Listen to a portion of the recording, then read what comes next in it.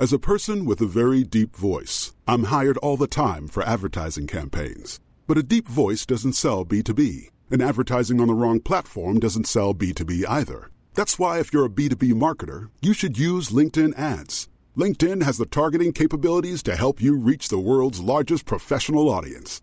That's right, over 70 million decision makers all in one place. All the big wigs, then medium wigs, also small wigs who are on the path to becoming big wigs.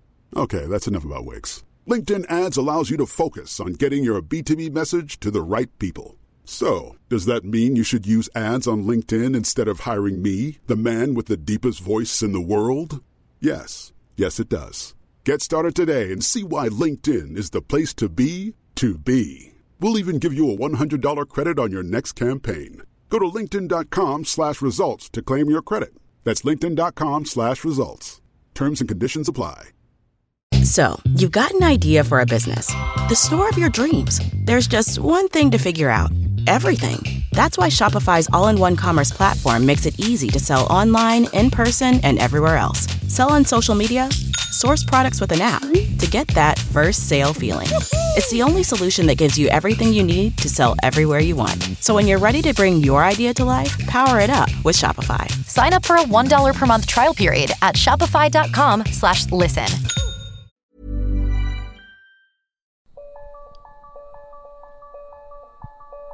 Hi, and welcome to Radio Motherboard. This is Jason Kebler, and I've got, as always, Emmanuel Myberg. Hello, good morning. How are you doing, Emmanuel? I'm good. It's kind of a cloudy day in Brooklyn, but it's not that bad. Yeah, very dreary these last couple of days. I don't know why, but I don't like it at all. Yeah. So today we're going to talk a little bit about Elon Musk. We're not going to go too far in depth here because I have an interview that I did with Ashley Vance, who is the author of Elon Musk's biography that I did back in 2015 and ran on this podcast 3 years ago to the day. And what happened to Ashley after he ran that biography or published that biography is very similar to what is happening now with a lot of journalists. And I think it's interesting to take a look back at the sort of perception of Elon Musk then as compared to the way it is now. Ashley Vance's biography is really good. Emmanuel, did you read it? I have not read it, no. Yeah, I remember when it came out, it was by far the most in-depth reporting that anyone had ever done on Elon Musk or Tesla or SpaceX, and at the time SolarCity, which is now has been subsumed by Tesla. And I remember I was a reporter writing a lot about SpaceX at the time, and I had no luck talking to them. I had no luck talking to Elon. I had no luck talking to Tesla. The most we ever got was sort of invited to these press events from time to time or like an earnings call, and Ashley's book talked to 50 or 60 or 100 different people who used to work at SpaceX, Tesla, current employees, former employees, talked to people who knew Elon growing up and that sort of thing, and published what I thought was a very fair and good biography. He also spent 30 or 40 hours with Elon himself for this book. And then I don't know if you're paying any attention back in 2015, but when it was published, Elon stopped talking to him because he thought that it was unfair for the most part. And Ashley talks a little bit about that, which I thought was interesting given sort of the ongoing Twitter drama between Elon Musk and some journalists. Do you think there's an easy way to sum up what's been happening?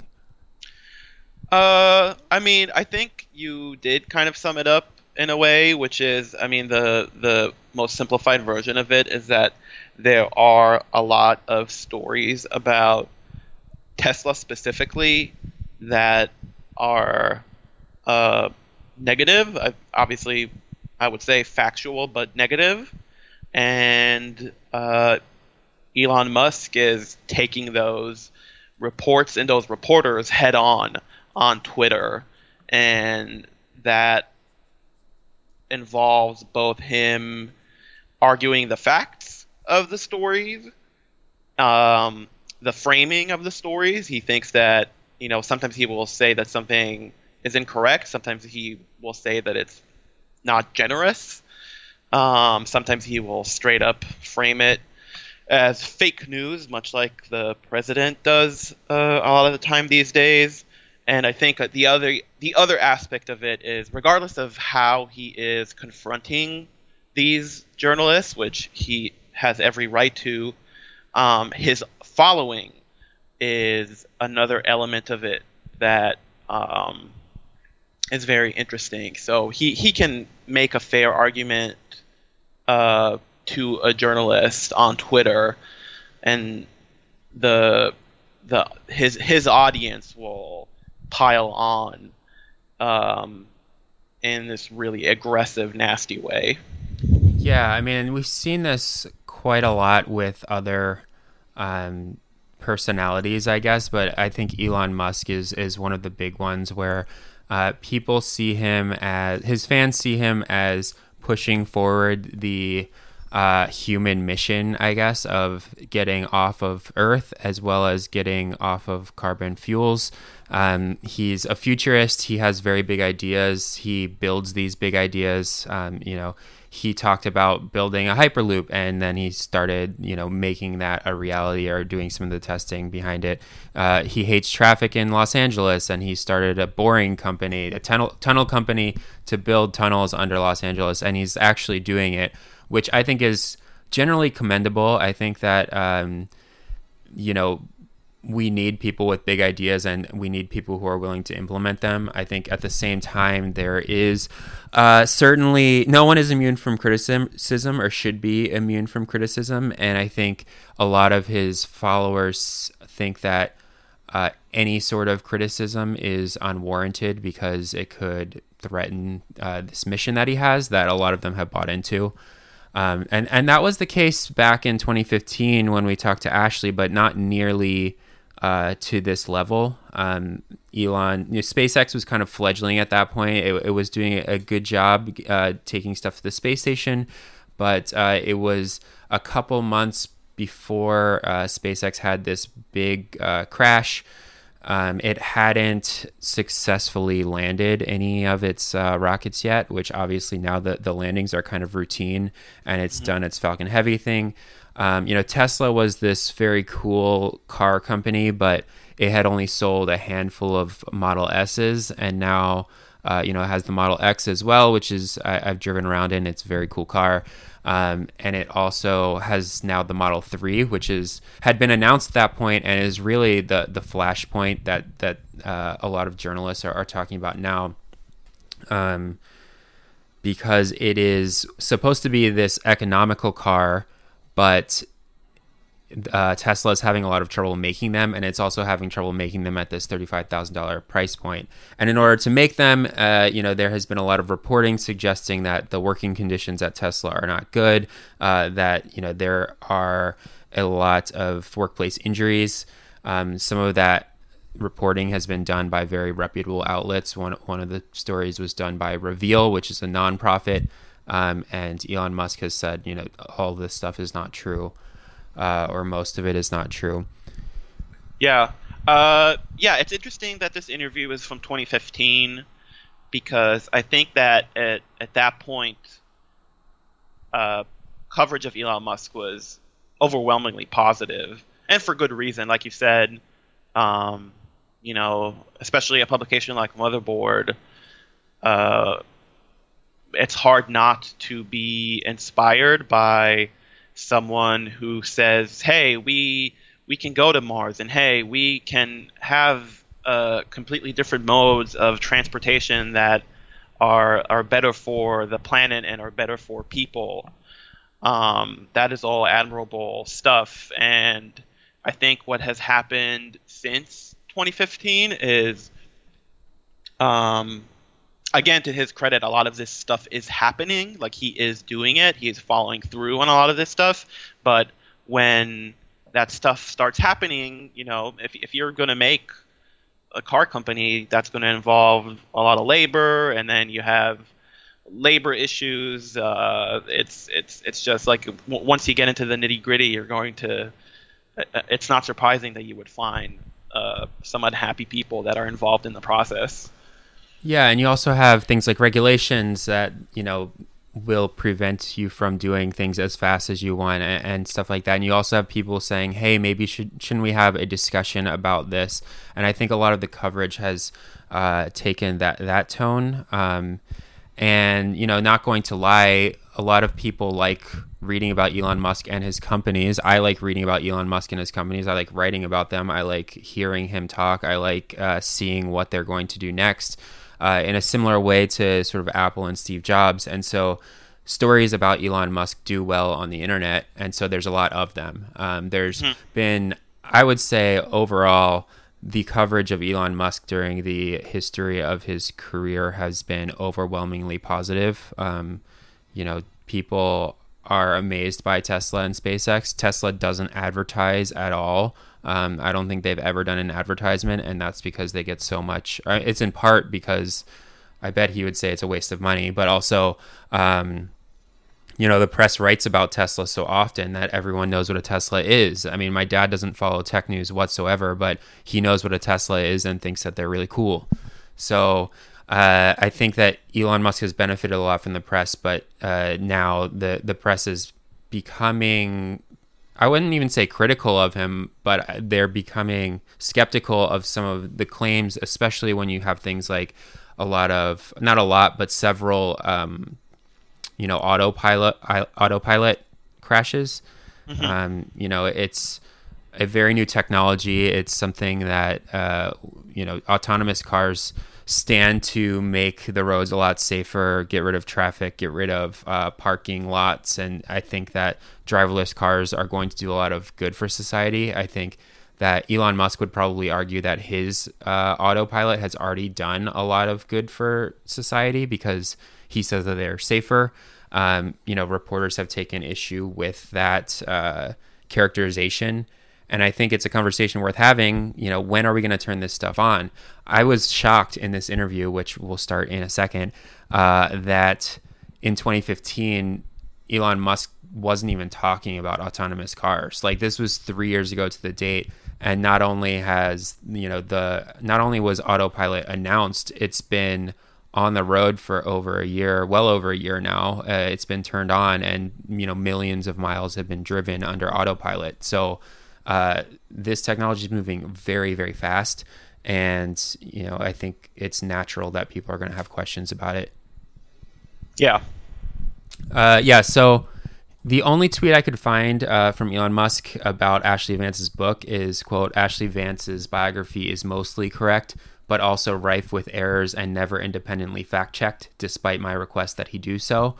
So it's mostly right, but also tons of errors and never fact-checked, which I think Ashley would take issue with. We do talk about sort of the deal that he made with Elon Musk in terms of Elon could not read the book prior to its publication, which is very standard in journalism. And this is probably, I would say, one of the best pieces of journalism ever done on Elon Musk or on Tesla, SpaceX, because it was something that took years. He talked to hundreds of people, or very many people who were there at the time, and then published something that I thought was overall very glowing.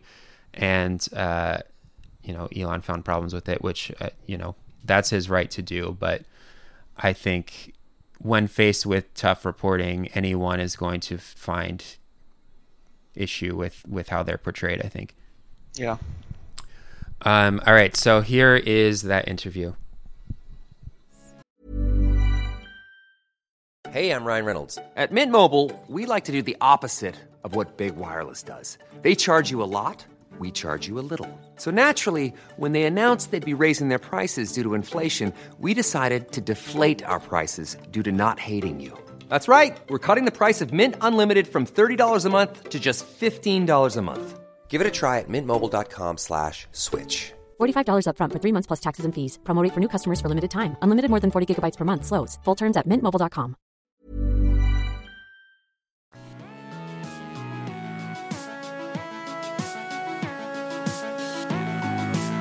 Thank you very much for doing this. Congrats a lot on the book. It's incredible. Just finished it last night, and everyone should definitely read it. How did you decide to go about writing a book about Elon Musk? Why now? Yeah, well, thanks for the kind words. So I work in Silicon Valley and I cover tech companies, but I tend to sort of hate consumer tech, and I tend to gravitate towards companies that make things, and I like factories, and I don't know, it's probably like a weird thing to be into, but and then I sort of ended up doing a cover story on Elon. You know, in 2012 he had I'd always thought he was kind of like this guy that talked up a lot of stuff and was not really delivering. And so I hadn't paid that much attention to him. And then in 2012, SpaceX got a rocket to the space station. And then the Model S came out from Tesla. And so he'd finally, after all this time, had these huge hits that seemed to be working. And so I was like, okay, I'll go do a cover story on this guy. And then I went to visit the Tesla factory and the SpaceX factory. And that's when I saw the SpaceX factory. Then I was like, okay, this is what I have to do. It's in Los Angeles, just a rocket factory is right in the middle of Los Angeles. Right. And this story doesn't really have an ending. I mean, there's an epilogue and things have changed. Things are changing all the time with both of these companies. Was that a concern when you're writing this? Like, what happens if these companies go belly up? What happens if, the book gets published and then something crazy happens? It's very likely. Yeah, especially at the beginning when I pitched it in like 2012 to the New York publishers, and they were super skeptical. I mean, I think in Silicon Valley, Elon was already kind of the next Steve Jobs, and everybody idolized him. When I came to New York, it was totally, okay, we're either going to write about a book about these companies crashing and burning, or we're going to write a book about them being big successes, and we don't know which way it's going to go. And then, Elon's still doing stuff, but I thought, somebody's going to do a biography about this guy. It's inevitable. And I said, I might as well just do it now. And then you had to just kind of pick a cutoff point for when you were going to put it out. Right. Can you tell me about the two books that you ended up writing? There's kind of like before Elon and after Elon. You mentioned at the end of it. And it's like before Elon decided to participate and after he was kind of fully on board. What did the book look like before he decided to cooperate? Yeah, I guess... So I'd gone to him and I said I want to do a book, and he was like, "That's very nice. I don't think I'll help you." Do you have a sense of why he didn't want to participate? I mean, he told me at the time. So he told me other people had asked him. I think he said like 6 to 8 people had asked him before, and he told them no, and so he sort of felt bad about doing something with someone after he'd already said no. He said he wanted to write his own book, and then he didn't want to be seen as like wanting a book. He doesn't like people to think he wants the attention. And so then I sold the book. And then I went back to him and I told him I sold the book. And he thought a little bit more about it for a couple days. And I thought I had him converted. And then he said still no. And so then I spent 18 months basically interviewing tons of ex-Tesla employees and ex-SpaceX employees. I mean, it went from kind of, I wanted to do this fly-on-the-wall tale with his cooperation. I'm going to write Frank Sinatra has a cold style. Yeah. I mean, like originally it was going to be all the gory details of how Tesla and SpaceX operate from this inside look, and then it went to, okay, now I'm angry reporter guy, and I'm going to go find out everything.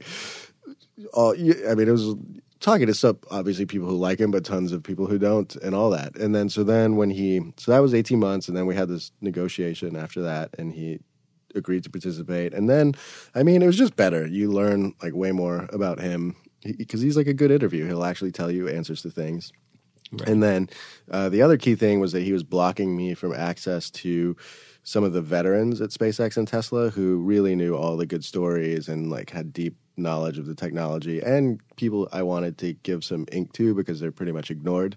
And so getting them was made me very happy. Yeah. Right. Did you like wear out your LinkedIn premium account before? I did. It's pretty funny because because you just send For out those who don't know, LinkedIn Premium lets you search for ex-employees of certain companies. So yeah, it's a godsend. But then if you send out too many and you start getting these rejections, then it starts to like count against you, and so you have to like balance. You try to like look at these guys' resumes, and you're like, would this person talk to a reporter? And then I'm always blown away. I mean, so many people more people talk to reporters than you would expect, and I always just assume being a reporter that I would never do that. Right. Yeah. Yeah. Elon talks a lot. Like the fact that everyone knows what he wants to do. Everyone knows he wants to go to Mars. Everyone knows he wants to reinvent, the electric car. But the great thing about this book is the fact that you get a look inside the factory, because SpaceX and Tesla both kind of rarely tell reporters anything they don't want them to know. And that's why I thought this book was so impressive. It's like, this is a look behind the curtain. And for myself as a reporter, I mean, I've tried to interview people at SpaceX time and time again and have had varying levels of success. And then it's kind of like, oh, this guy did it. Like, he got behind it. And he has everything. Like, he has all the bad stories, all the good stories, all the triumphs, and all like the failures. And I mean, is that what you wanted the book to be? Like, this is it, you know? Yeah, I mean, I felt like there are some things out there, but I felt like no one had done a proper history of Tesla or SpaceX, and so that seemed like this golden opportunity.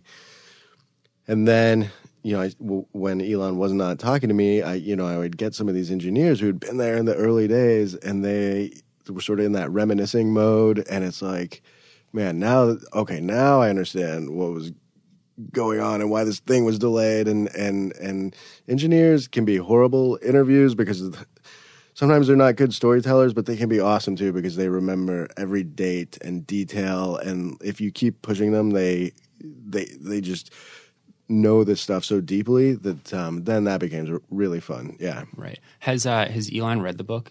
So, you know, we had a deal where so he didn't get to read the book or give any input, and he was okay.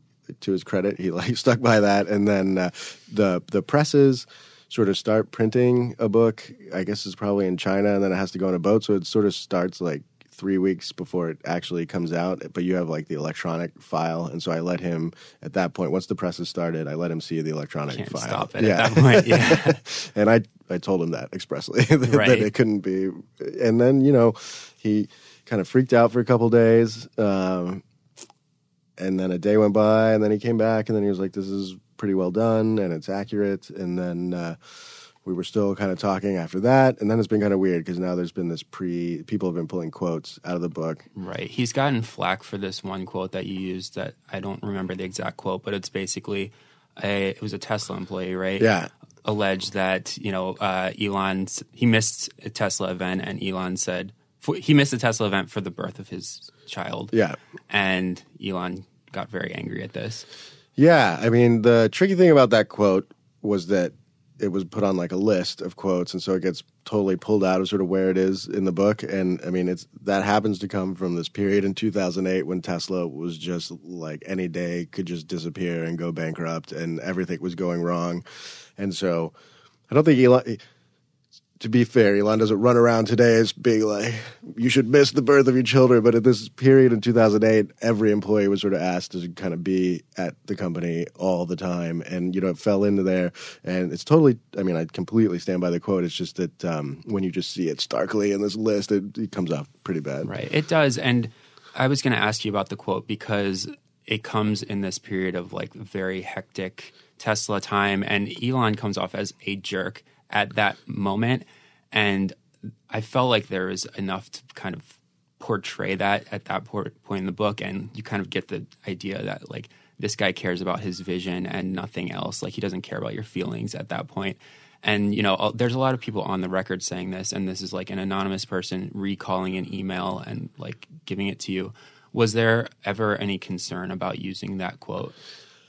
I felt like one thing I was proud of with the book is that there's hardly anything anonymously sourced. There might be, I think there's like 2 to 3 quotes in the entire book that are anonymously sourced. And on that particular one, I felt like it got to the core of how desperate this situation was and how much he asks of people. And it was 100% true, and it was what it was, I mean, I see what you're saying about the point kind of gets across. I guess for me, it had a lot of impact. And, I mean, it's an amazing quote, an amazing story. So and it was just for using it. But. Well, and it's Elon has the weirdest kind of empathy of anyone I've ever run across, which is that he does not have much interpersonal empathy, but he has empathy for mankind, and like on this very deep, like, because people say, oh, he's not emotional, he's somewhere on the spectrum and things like that, and I'm not like really sure that that's true. I just think he has a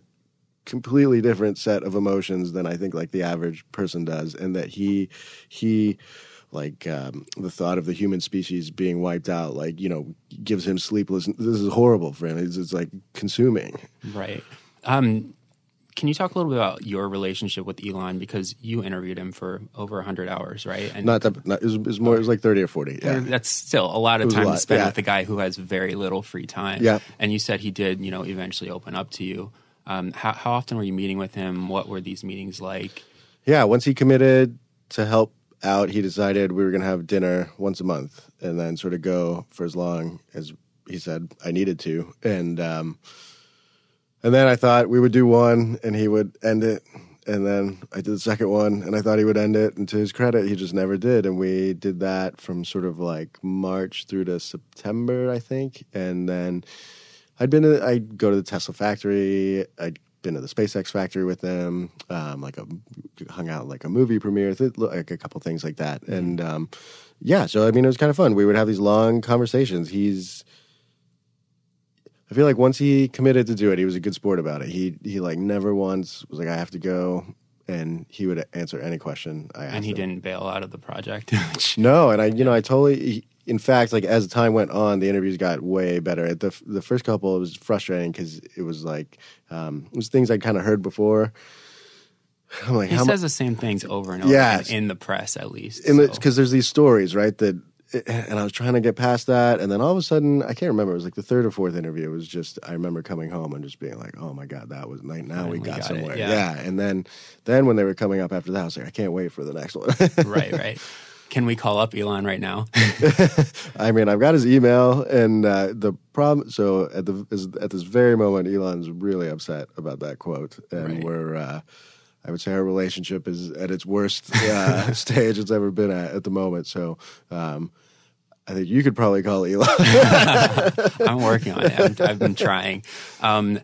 So I don't think that this book is going to change people's minds about him, though. Like, I feel like these stories of like, hey, he's not, I don't want to say a horrible boss, but like he is a very demanding boss and like demands a lot, and he doesn't, sometimes the companies don't pay that well, and your life is SpaceX or your life is Tesla, but it's all for this like amazing like goal that comes across perfectly in the book. I mean, you have a lot more details and a lot more like granularity, but there's nothing that would change someone's mind about the guy, I don't think. Do you? Yeah, no, I mean, I think those are the fundamental truths. I mean, I guess some of the stuff about his childhood that sort of like where this comes from, you know, I had no idea about before I started doing the book. And then I was like, okay. I mean, it started to get really interesting for me then, because then you're like, this is how this guy was formed a little bit. And then I guess some of my, I mean, yeah, I totally agree with you, but then like some of my favorite parts of the book are just like the SpaceX story and this like for people who don't know, I mean, they basically start trying to send their first rocket up from an island in the middle of the Pacific, this teeny little place, and you've got these like essentially college kids who most of them have never done anything like this before. They're just really good engineers, and they're on this island for like 2 years trying to figure out how to get this rocket up, and everything possible is going wrong, and then. So then when you're like, Elon's a hard boss, but then you see what these guys go, you're like, oh, okay, now, now I like, really I get it. that island sounds like a lot of fun to me for about 3 or 4 days. Yeah. Not for like 2 years. It is like the people that I interviewed from there, I mean, they were like bonded. Right. Yeah. They have like a grill and stuff. I was like, oh, this sounds like a great vacation in the Pacific. And then it doesn't really work out for a long time. A long time. And then like they would sort of, everything would be going right. And then like the rocket would blow up for these really dumb sort of reasons. You know, it would be like gas like sloshing around. Yeah, and like one time a bolt had just kind of corroded from the salt air, but they had actually like tested all these bolts before, and that had like never happened, you know, in like 40 years of marine history. And then for the last launch, they're really excited to get the rocket from California to Kwajalein, this island, and they used to send it by barge, but Elon's like, okay, we got it. We're going to do this launch. I'm going to send it on a plane. And then they sort of forget that to undo the valves on the rocket, so when the plane descends, it's only like the rocket's like an eighth of an inch thick, and so the whole thing crumples just like a water bottle would on the plane. I mean, it's like these are the world's best physicists, but they just kind of, something you just didn't think of in that moment, and it's so tragic. Right. Yeah, that's my favorite part of the book as well. I mean, I'm into SpaceX. Honestly, I didn't know very much about Tesla. I knew the basics until I read the book, but I cover SpaceX all the time. This was just like a fantastic look into that. Can we talk a bit about the future of SpaceX and maybe the future of Elon's plan? That's kind of the end of your book. Where do you see all of this going? Well, it's pretty funny. So there's a guy, Tom Mueller, who's in the book. He essentially built all the engines for SpaceX throughout its history. And I just ran into him like 2 weeks ago. I mean, he's an amazing guy. He's, there would be no SpaceX, I think, without him. And, he said they've already got the designs for the engines that would take it to Mars. I mean, he said they're like basically done. They're not built, but like the plans are done. Right. And then they've got the design for, because there's this Falcon Heavy, which is like the biggest rocket they have right now, but there's a bigger rocket than that they've already designed. And then Elon's got the spacesuits. I feel like within the next year, we're going to see what SpaceX's spacesuits look like. And I'm told it does not look like your astronaut of yesteryear. He said he didn't want them to be like marshmallow. Right, yeah. And everyone's like giddy about it that I've talked to, and I tried really hard to sort of get pictures of that, but I couldn't. So it's got to be pretty good. And SpaceX is actually in a pretty good spot, knock on wood, as long as nothing blows up. I mean, they're getting tons of money, regular contracts. They're getting more and more consistent at doing like their day-to-day business, and have these grand plans. They've got the spaceport in Texas, which will one day be where they would launch to Mars from. And I mean, Elon says 10 years, I think, to get to Mars, to do the first launch. Right. So naturally that probably means like 15 or 16, I think. Yeah. Can we talk about the space internet thing? Because that broke after the bulk of the reporting was done. Yeah. And the space internet plan is basically Elon wants to launch an array of satellites that would be in low Earth orbit and beam the internet to anywhere on Earth from one of 7,000 or like several thousand, I forget how many satellites. And when this broke, I started like kind of thinking about the implications of this. And it's like, if this works, I mean, it's not going to be for a few years, 5 at least, probably longer.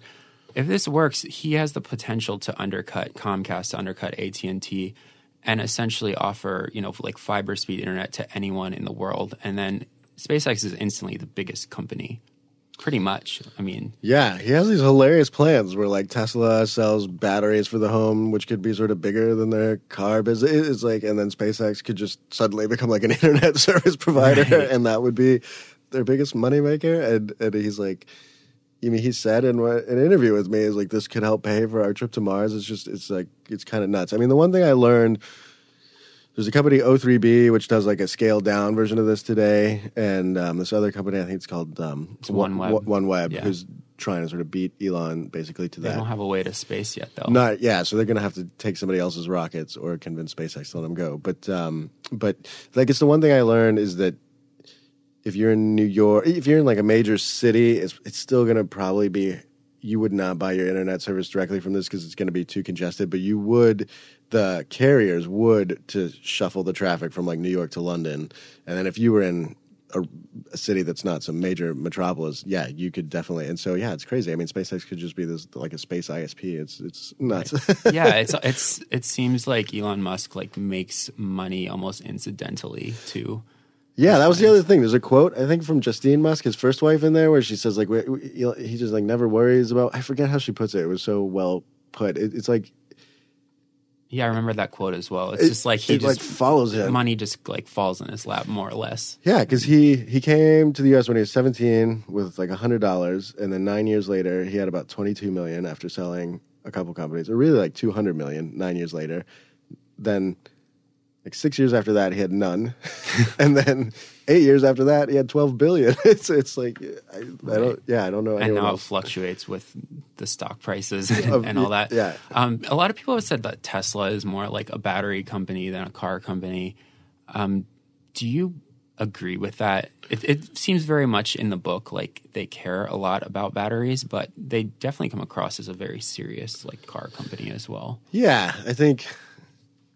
people see sort of the potential of how big the battery market could get, and it's like if you're selling them for cars and now homes and businesses and everything, I think the investors get excited about that. But I mean, to me, the most exciting thing is definitely the cars, and the battery stuff is very to be determined as far as I'm concerned. And so, you know, when he's talking about like this gigafactory that he's going to build to knock out all these batteries, I mean, originally it's still definitely to supply this third generation car that they're working. I mean, that's first and foremost what that's for. And so that's what I mean, they still have to prove that they can get that third generation car. That will be, I think, really when we know whether Tesla's like made it or not. Right. Yeah. I mean, if that's a huge success, that's kind of like the car for everyone, even though it's like 35K, yeah, which, you know, places it solidly in like the mid-range type car. Definitely a lot more people could get it because the ones now, even though they start a little lower, it's like everyone seems to pay about $100,000. Do you get the sense that he wants driverless cars? I mean, he's like talked about it a bunch, and Tesla has like various automated features, but do you see that happening? Yeah, I mean, it's sort of come on quick because he used to never talk about it, and then all of a sudden we're at this press conference one day and he's revealing like some pretty sophisticated autonomous stuff. And I live in Mountain View, and I see the Google cars being tested all the time right around my house. And so I just thought Tesla was way behind, and I don't think they can sort of do what Google can do today, or at least I've never seen any evidence of that. Yeah, I mean, it looks to me like, you know, Tesla fully intends on building an autonomous car and would be like the best company position, really, because it really is the best at software, and that's kind of its edge. And so tying all that together would be big for them. Right. I know we got to go in a second, but can we very quickly talk about Elon's relationship with like Larry Page and Craig Venter and some of these like basically boys club of Silicon Valley, like hot shots. It seems like he like crashed on Larry Page's couch, and then they like spitball like crazy ideas. Yeah, they have a funny relationship. I mean, Larry. So yeah, when Elon's in Silicon Valley, which he is half a week, every week, he doesn't have a house. So he either stays at a hotel, or a lot of times he just goes to all his friends' houses, and that's sort of like how he keeps in touch with people. And he stays with Larry, and but then, you know, on the same at the same time, I mean, Elon's thinks Larry Page, his buddy, like may well be working on the end of mankind and some evil AI. I mean, he thinks Larry has a good heart, but he's like almost too good of a heart that he's kind of naive about this stuff. And so, yeah, it's like I would love to sit in on. Yeah, what do you think those conversations are like?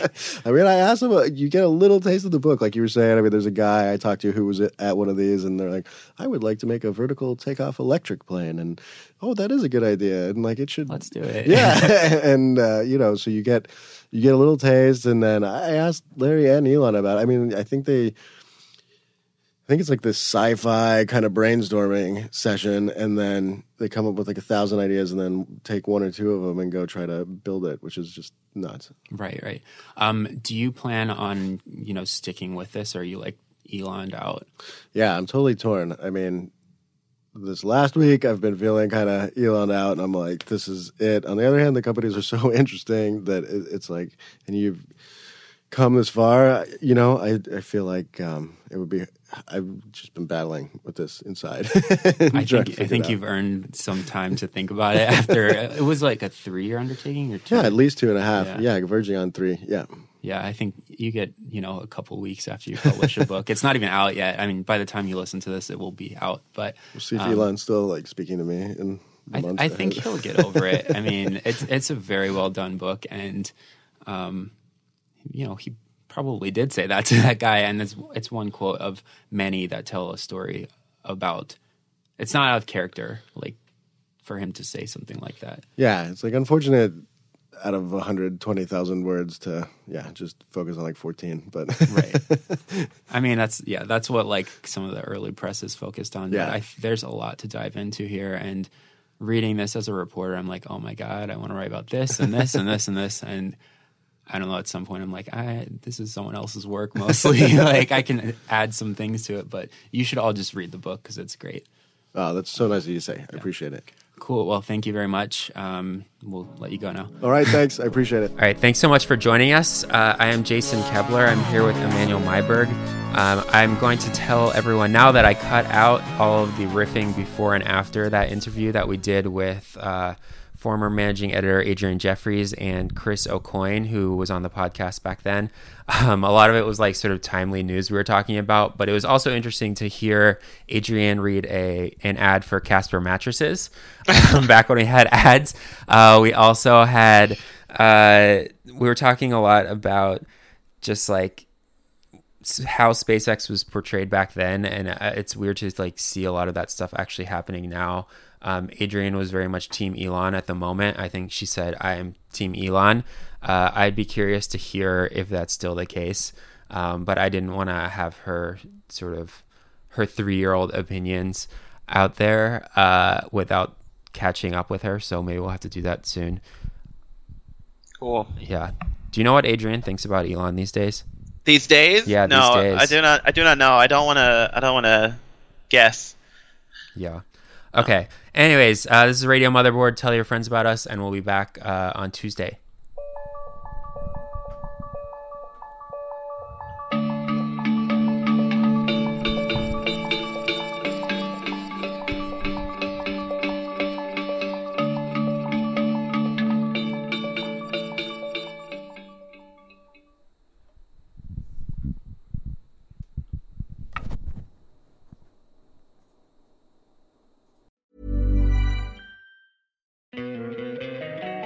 Don't you love an extra $100 in your pocket? Have a TurboTax expert file your taxes for you by March 31st to get $100 back instantly. Because no matter what moves you made last year, TurboTax makes them count. That means getting $100 back and 100% accurate taxes, only from Intuit TurboTax. Must file by 3/31. Credit only applicable to federal filing fees with TurboTax full service. Offer can be modified or terminated at any time. So, you've got an idea for a business. The store of your dreams. There's just one thing to figure out. Everything. That's why Shopify's all-in-one commerce platform makes it easy to sell online, in person, and everywhere else. Sell on social media, source products with an app to get that first sale feeling. It's the only solution that gives you everything you need to sell everywhere you want. So when you're ready to bring your idea to life, power it up with Shopify. Sign up for a $1 per month trial period at shopify.com/listen.